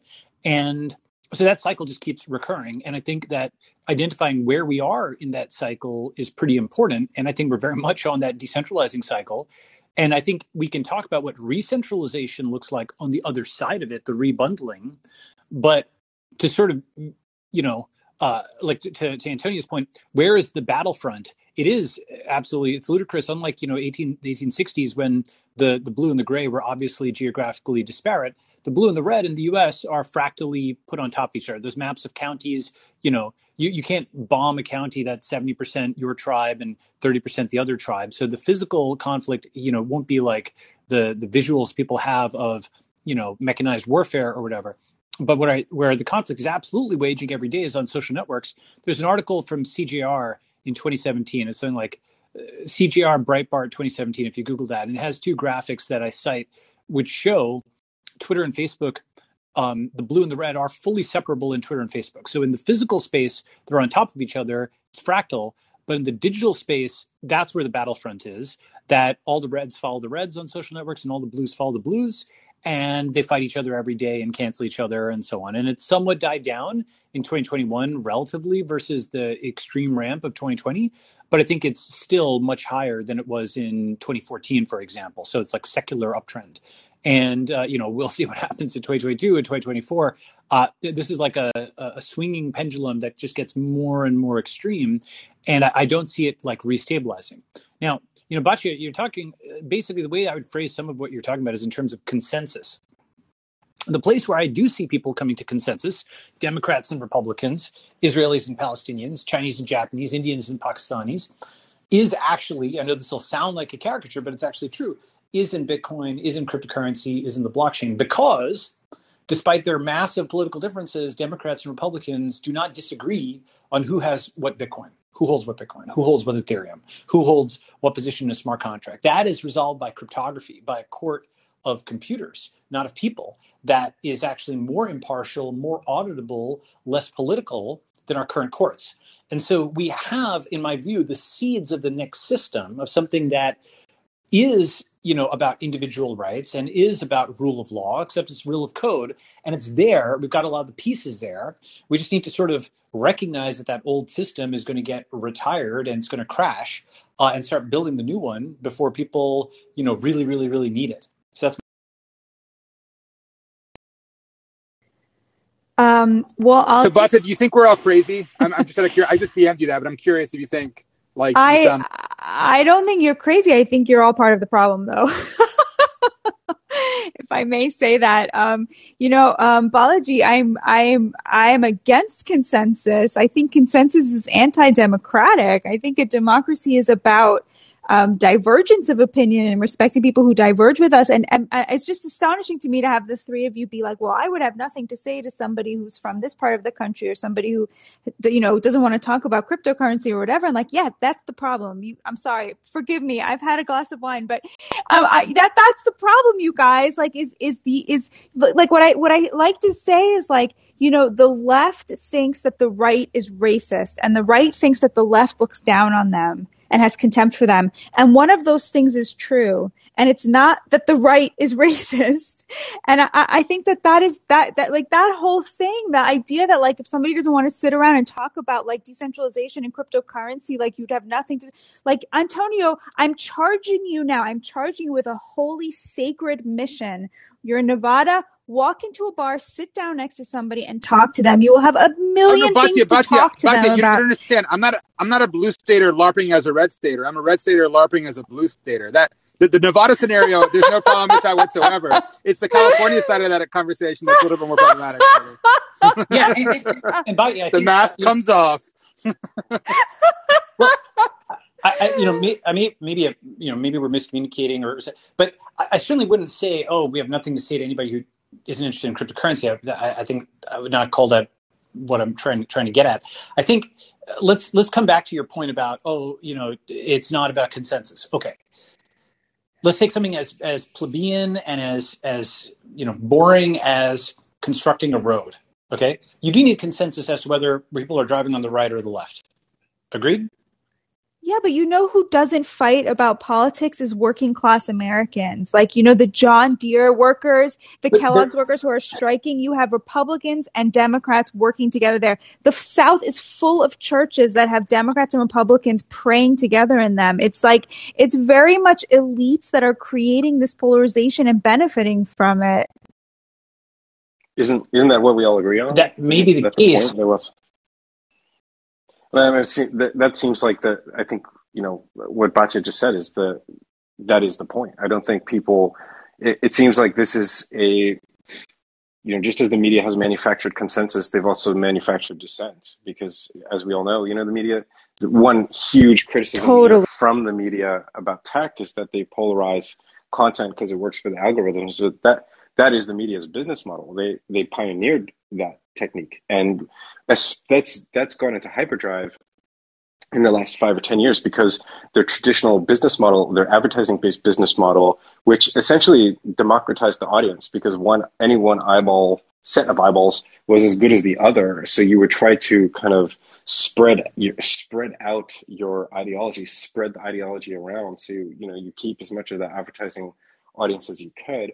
Today, something like 2 to 3% of a total audience is actually paying for the content in the form of subscriptions. So what happens is the media, at least with online news outlets or newspapers that remain today, they are increasingly catering to that 2 to 3%. They are radicalizing or at least polarizing the content for the same reason that they're accusing tech of doing it. And I don't think that there's many people in the US, real people, or anywhere else, who are unable or unwilling to have a conversation with someone who is politically unlike them. I think in most cases, in those real world environments, you wouldn't really know, and you wouldn't care how somebody votes in that interaction. But it is in this mediated space that we all exist in today, to at least partially, and I think to a great extent, that this is going on. And I think that today the media is upstream of reality, and the news is upstream of media because it drives the system. It's the content. So that to me is where it's not about how we feel about so-called regular people. We are regular people. It's just but let's look at like some recent examples of like the electorate repudiating the Twitter sphere, right? You had Eric Adams, right, running away with the New York mayoralty after Twitter was solidly in the progressive camp the way it always is, right? You had Glenn Youngkin totally repudiating the entire Twitter sphere. You have this happening every single day at the level of policy, at the level of politics, at the level of community, at the level of church, at the level of workers uniting. Like that, I'm sorry. Yes, it's true that politicians are increasingly crafting their messaging to cater to a Twitter elite, which is the same elite that the New York Times is catering to. But at the same time, there is just mass repudiation on the ground when anything like that starts to bleed out into reality. And that's why you see the Democrats losing over and over, because they keep catering to Twitter, and that is a losing proposition. Well, yeah. Well, Batya, I mean, you're putting your finger on it, right?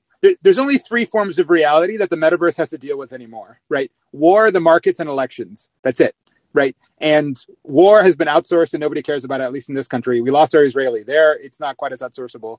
The markets, typically only entrepreneurs and other people have to deal with, or Wall Street traders. And then elections. Elections deliver the slap in the face, right? Which is, why, by the way, why the left completely freaks out about it, right?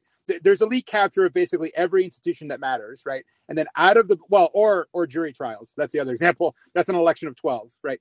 But whether it be a large election or an election of 12, getting slapped in the face with the Rittenhouse verdict, or as you mentioned, Youngkin, Eric Adams, etc., that's the only time that the machine is forced to sort of reckon with reality. But again, you'll note, getting back to the cognitive dissonance / wrong locker room, thought experiment, they don't sort of reassess and say, well, you know what? Calling Hispanics a word that can't even be pronounced in the language of the culture it purports to represent might be a little absurd. They're like, well, no, you know what? All these damn Hispanics, they've got all this internalized white supremacy. We just have to hit them over the head with Latinx or whatever the hell this stupid word is called, and then they're going to get it, right? That's the thing, right? They're like, yes, reality does kind of peep through occasionally, but it does not make the machine sort of shudder and reassess in the way that one might expect. Can I just make one more comment, by the way? I don't mean to cut off answers to that, but just as a time check. We've been going for an hour and a half, and there's a pretty long caller queue of people who want to have questions. And so if Balaji and Batya, you're up to it, I would call people up, but I'll shut up there so we can continue the conversation. But I do think we should probably get people up to ask questions if we want to do that, because we are over an hour and a half. It looks like Ashley dropped her or something. Maybe you can message him unless he couldn't make it. I just want to say a couple of things, and then maybe we can take calls.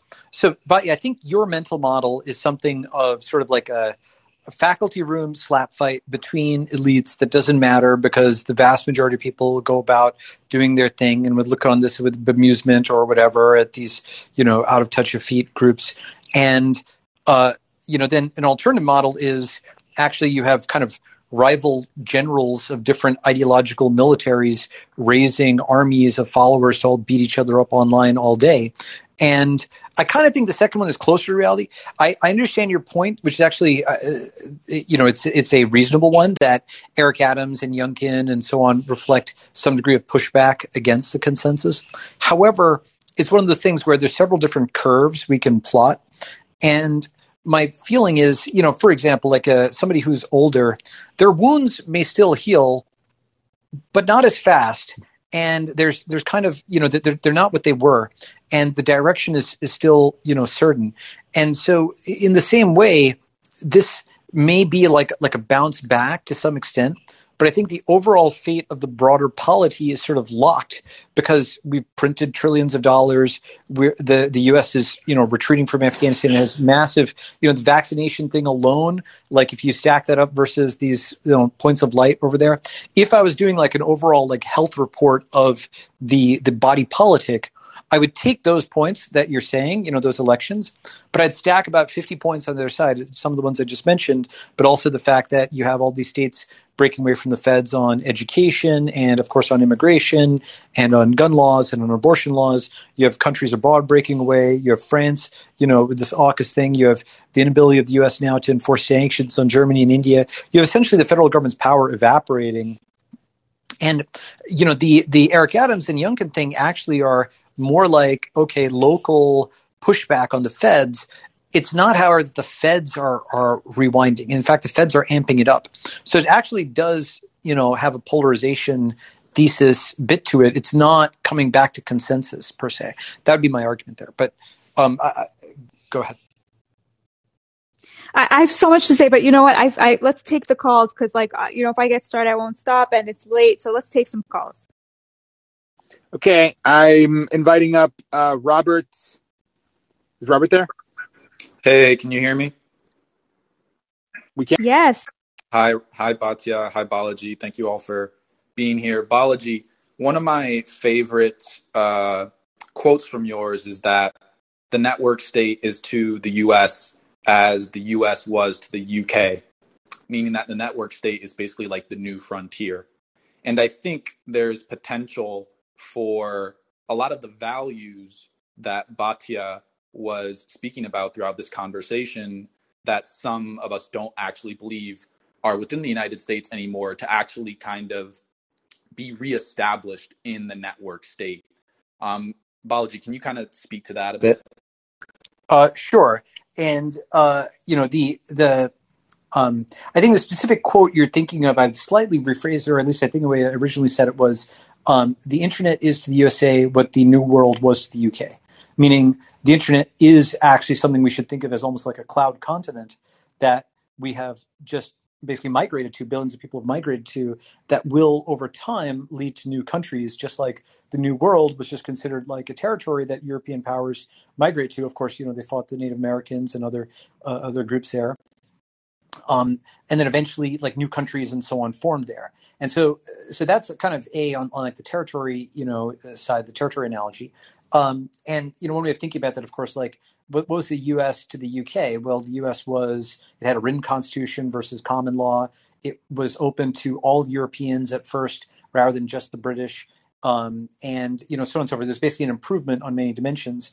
And the internet versus, the New World or the, what comes after the US, is it's not just all Americans, it's everybody. It's not just a written constitution, it's rule of code. So you can actually think of like a V3, but yeah, I do think that, but this concept of the network state is basically this book that I'm writing about, for which Antonio and Ashley may know about. But yeah, basically the idea is that one can form a community online of hundreds of thousands or millions of people and then crowdfund territory offline, not necessarily all in the same place as a digital archipelago around the world, and then network that together, sort of like the Jewish diaspora, the Indian diaspora, the Chinese diaspora, except with more formal governance because everybody's in the same, cryptocurrency/social network.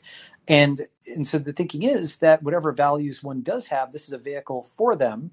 If you want to have religiously observant, state that like speaks Hebrew and, so on, you can do that. If you want to have one that is vegan, you can do that. If you want to have one that is the participatory democracy of Occupy Wall Street, you can try to do that too, where everybody goes up to the building commission and blocks everything built, and everybody can try all these different experiments. And I think that's probably a constructive direction that we'll go. Thank you. Okay, let's. Man, how do I cycle through callers? Make next caller. There we go. Jay, are you there, Jay? Okay, I think I'm going to cycle quickly just because we've got so many. JD. Are you there, JD? Did I raise my hand for a question? I guess so, but if you don't have one, no big deal. But if you have one, please go ahead. I've been listening in. I guess I must have hit the button unintentionally. I don't really have anything coherent to say, so I'll just let someone next go and continue to listen and absorb. Okay. Great. Thank you. Okay, we got Mark up next. Hey, can you guys hear me? We can. Hey, guys, thanks for taking my call. So I want to say, first off, I agree with many of the points you guys brought up. I follow you guys on a lot of different things. I think when I look at like a lot of the elections, I look at kind of more of American discourse. I look at more Americans are kind of maybe more politically aligned than I think we kind of realize. And I think that's why when you look at, presidential election, you look at New Jersey elections, you look at Virginia elections, they tend to be relatively close, despite the factor that there are all these Twitter wars going on. And so if you look at something like, like a normal or bell curve, you have kind of the people that fall in the middle making up the majority of, those votes. And I think that they just happen to pick a side that they, agree with most, but I don't think that they are quote unquote the extremes. And so I think when you look at states like Virginia and how they're able to swing, I think a lot of that comes from the factor that these people, they do tend to agree on so much.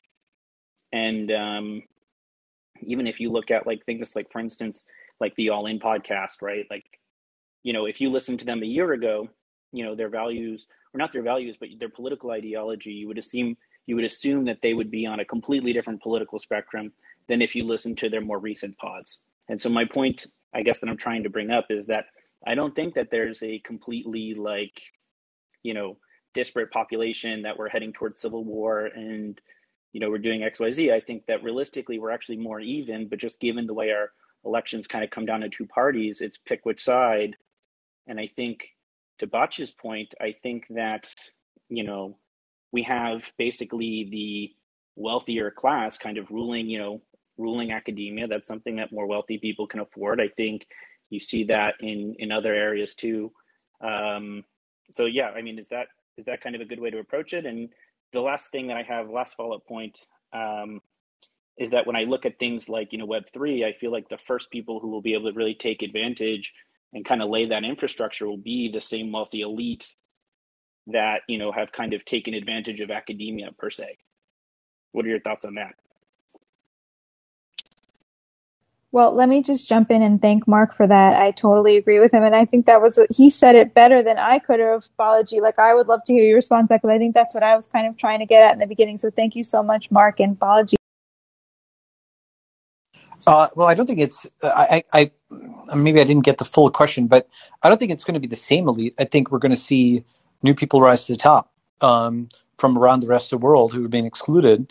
And we're going to see folks who, are part of, who've been living high off the hog for the last whatever 100 years are going to take a back seat. So I think that is a huge dynamic here where, empires rise and fall, and whoever's in first place is not assured of being there for a long time. And people will often say things like, oh, the U.S. fought a civil war and it's still a world. And it's like that civil war wasn't fought at the time that the entire global financial system and, was running on this central hub. And so, I do believe in equality of opportunity. I believe in meritocracy and so on, but huge chunks of the U.S. doesn't. And so that quote elite isn't really elite anymore. It can't code. It doesn't build. It can't even do basic math. If you look at that, clip from last year with Brian Williams and that NYT editorial board member that thought that dividing Bloomberg's fortune into all Americans would make them each a millionaire. And so such an elite is not long for this world. And so it won't be the same folks. It's going to be different folks. Now you might say, well, that's just the same thing. Well, but that's actually cycling in new blood is good.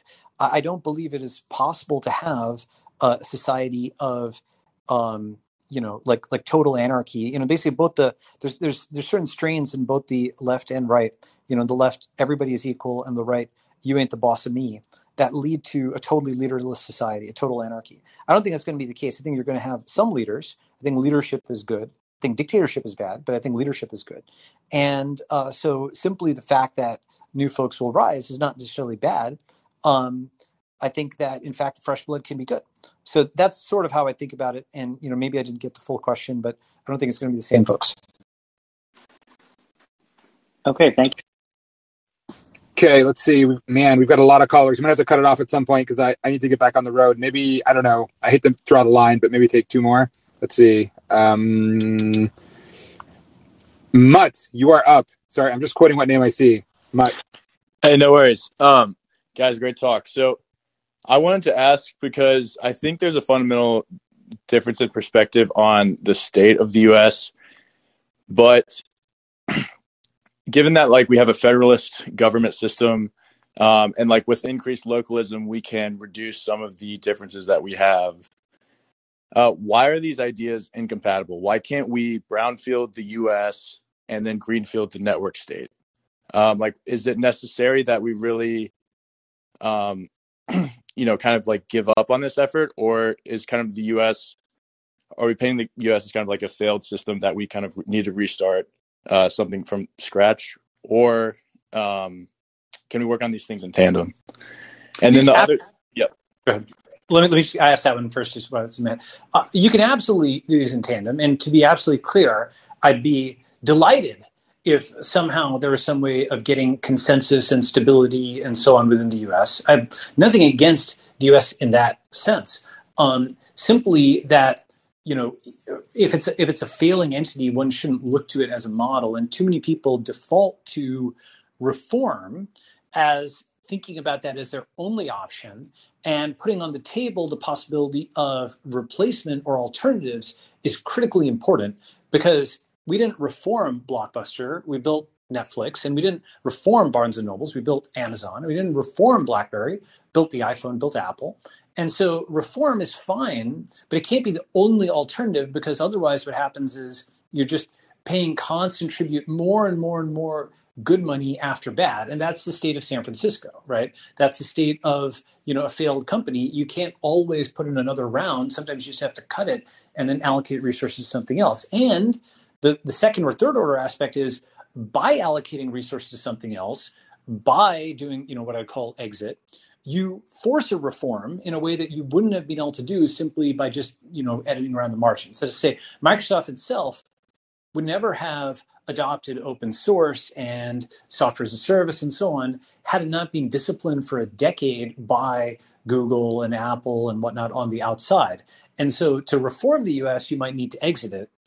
To reform the federal government, you might need to do something at the city and state level. So these are not actually incompatible views, and they certainly don't speak of any negativity or hostility in that sense, simply to, kind of recognizing that reform itself may only be possible.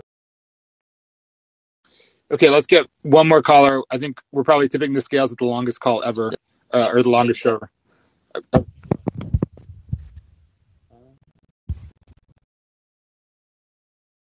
We have John up next. Hey guys, can you hear me? Yes. Great. Balaji, huge fan. Also, Ashley, I love the Gray Lady Winked, so much appreciated on that. That's awesome. Thanks so much. I thought, the chapters on both the WMDs and the nuclear blasts in Japan, where you saw sort of an overt cooperation between the intelligence agencies and the media in that sense. Basically, my question is, do you guys think the narrative, the overarching narrative, is coming from the intelligence services or the families that own these media companies or NGOs? I'd just be interested to hear any of your thoughts. It's a great question. I think it's become this new entity, which is a blob. It's the government media blob, brand blob, where when we talk about press freedoms, that classic concept, it was always referring to freedom from government interference, from government imposing its will or constraining the media. And today in America, that's no longer the case. It's the opposite. The government, at least certain parts and certain parties of government, work hand in glove with the media to message whatever they need to message. And I think it's as literal as talking points that are just distributed from political parties or from government to the media get read or rewritten, read out on broadcasts or rewritten on news reports. And I think what that points out is that the core value the media has lost is independence. So freedom and independence were the two sides of the same coin of a functional, healthy, democratic media. And our media, at least in the US, has completely neglected the independence part, where they're so susceptible to the influences of power, whether that's domestic power or corporate power or foreign power, of course, that you have really lost the meaning of a free press, because they may not be threatened by their own government, but I think they are threatened from other sources that are tainting its ability to function as a fourth estate, which I don't think is a relevant concept anymore. So I do think there's a new entity, and it's, we could create some sort of new term that uses the appendage industrial complex and the government media industrial complex, but there's definitely interests and incentives that are too well aligned to keep things healthy. Yeah, I would add to that. I thought Ashley's chapter on that was really very interesting. And on the intelligence agency thing, it's actually a pretty good analogy, because a good way of thinking about these media corporations is that they are like for-profit intelligence agencies. Put another way, you can go and set up a blog on cooking or travel or whatever. Nobody's going to stop you from doing that. In fact, you can probably outright and out-interview anybody at any mainstream outlet. But the thing that you do not have a license to do, that they have a license to do or arrogate themselves a license to do, is to put somebody under surveillance, to dig through their garbage, to, quote, investigate them. You see, actually, if people go and investigate a journalist, oh my God, right? Now, really, it's something where it's an asymmetric thing. There's no formal license, like a policeman has a license, a doctor has a license, a lawyer has a license from the government. In this case, there's no license for these media corporations. It's a cultural license by being part of that community.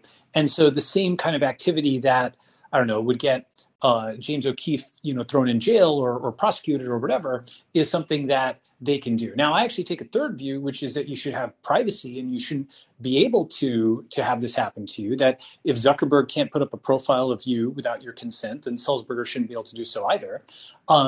But that's a third view. That's one, I think, which we're going to get to, where it's not something to ask for privacy, but to take it with encryption, with pseudonymity, et cetera, and to realize that essentially it's not simply these media corporations, but all kinds of volunteer Stasi, all kinds of volunteer intelligence agents who are, unfortunately, many folks on the social network that, will stalk people for profit, right, for fun and games. And so I think that concept of like the intelligence agency is actually a pretty good one and broader in scope than we think. A related thing is, the whole mental model of James Bond and assassinations. It happens for sure, but I actually think that what's much more common is character assassination. Like the Stasi had this practice, which I'm probably going to misspell, but it's like Zersetzung. Let me see if I can actually pronounce it. Zersetzung. Okay, Zersetzung. And this is what the Stasi used to do. They basically would do things like as comical sounding as moving the socks around in your drawer, and as tragic as like falsifying news about like an affair or something like that. They would go and blow up people's lives in such a way that they did it stealthily. And only after East Germany fell and that communist regime fell did people realize, oh my God, my life was destroyed 10 years ago, and it was the Stasi who did it. And the whole point was to make people paranoid and to suspect, that everybody was a Stasi agent, and thereby they got compliance, right? It's this really ruthless thought control. And this is actually very similar to what, the media has been trying to do recently, obviously without the ability to, assassinate or, the forceful tools the Stasi has, but certainly a lot of the same concepts of like threatening you, digging through it, and so on. But the big difference is, as actually Marx said, like the second time it happens, it's first tragedy, and the second time farce. The big thing today is we can all talk about this and understand this. We can all see this happening. and they're incompetent. The state capacity is low. It's like, imagine a movie set where it's filmed in such a way that you can actually see the cardboard outline and everybody's pretending that it's a castle behind them, but you can actually see it. The artifice is too obvious. The struts, the joints, it's all very visible. And so that's something where, if you ever play the video game Metal Gear, or any of Metal Gear Solid, whatever, all the variants, you can have this guy who's like a spy and he's sneaking through and then he's detected and it's like this, the alarm goes off and he actually has to stab and shoot his way through. And that's kind of the scenario we're at, where whatever stealth mode, whatever subtlety the CIA, FBI, NYT, et cetera, complex had is gone. It's all very obvious. They're trying to kind of censor social media, stop this thing from happening, et cetera. But it's sort of like putting a paper bag over their own head. Everybody can see it. And so as such, their competence has dropped off and their capabilities dropped off. That's why, they have these Snowden leaks and whatnot. And I think we'll probably figure out more about who's actually upstream. My hunch is it's kind of, it's a partnership where some stuff the agencies will leak intentionally to shape the message in a certain way, and other times certainly media corporations will take the initiative themselves. So I'm not sure if any one of them is upstream, but certainly they work together on things at times. And actually, Greenwald has observed this: how the media corporations that previously would at least pretend to be skeptical of CIA, FBI, NSA are now their biggest.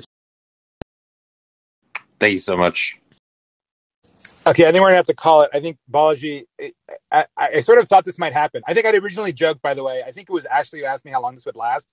And I would say until Balaji and Batya together solve the woke media problem. But as a PM, I'm going to move that goalpost because I think we could be here for several days and we probably wouldn't get there.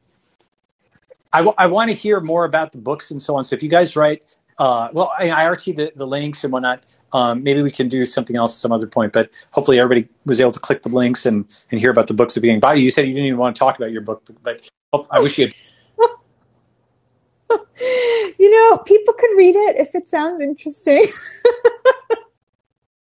But have you just drained the bottle of wine by now? Did you just start with one glass and then after enough, Antonio and Balaji, we're at the dregs? No, it's just that I've spent the last 2 months talking about the books. I shouldn't admit this, but it's like, how many times can you talk about the same book? I just want to hear what other people have to say at this point. Yeah. No. I mean, I had the same feeling when when I was done with Cast Monkeys. I had read it so many times, I never wanted to open it again, and it was just time to start talking about it. I'm like, I don't want to talk about this book. I actually don't find it that interesting. But so I get the feeling, Batya. Cool. Well, so I think we're going to call it there. We're coming up on 2 hours. Thank you, Balaji, for proposing this. Thank you, Ashley, for calling in at whatever bizarre time it is in Israel. I joke tweeted that it's like an NP hard problem to actually reconcile the 4 time zones we've got going on, along with some people being Orthodox Jews who are observant. I mean, it was like an unsolvable problem, but I'm glad we managed to actually find a time that worked. So thank you all for joining. Yeah, thank you all for coming, and thank you so much for having me, Antonio. It was so great. Great being here. Yeah, likewise. It was really, really fascinating. Thanks, guys. Cool. All right. Thanks, Balaji. Closing the room. Thanks, all. Thanks, Ashley. Thanks, Batya.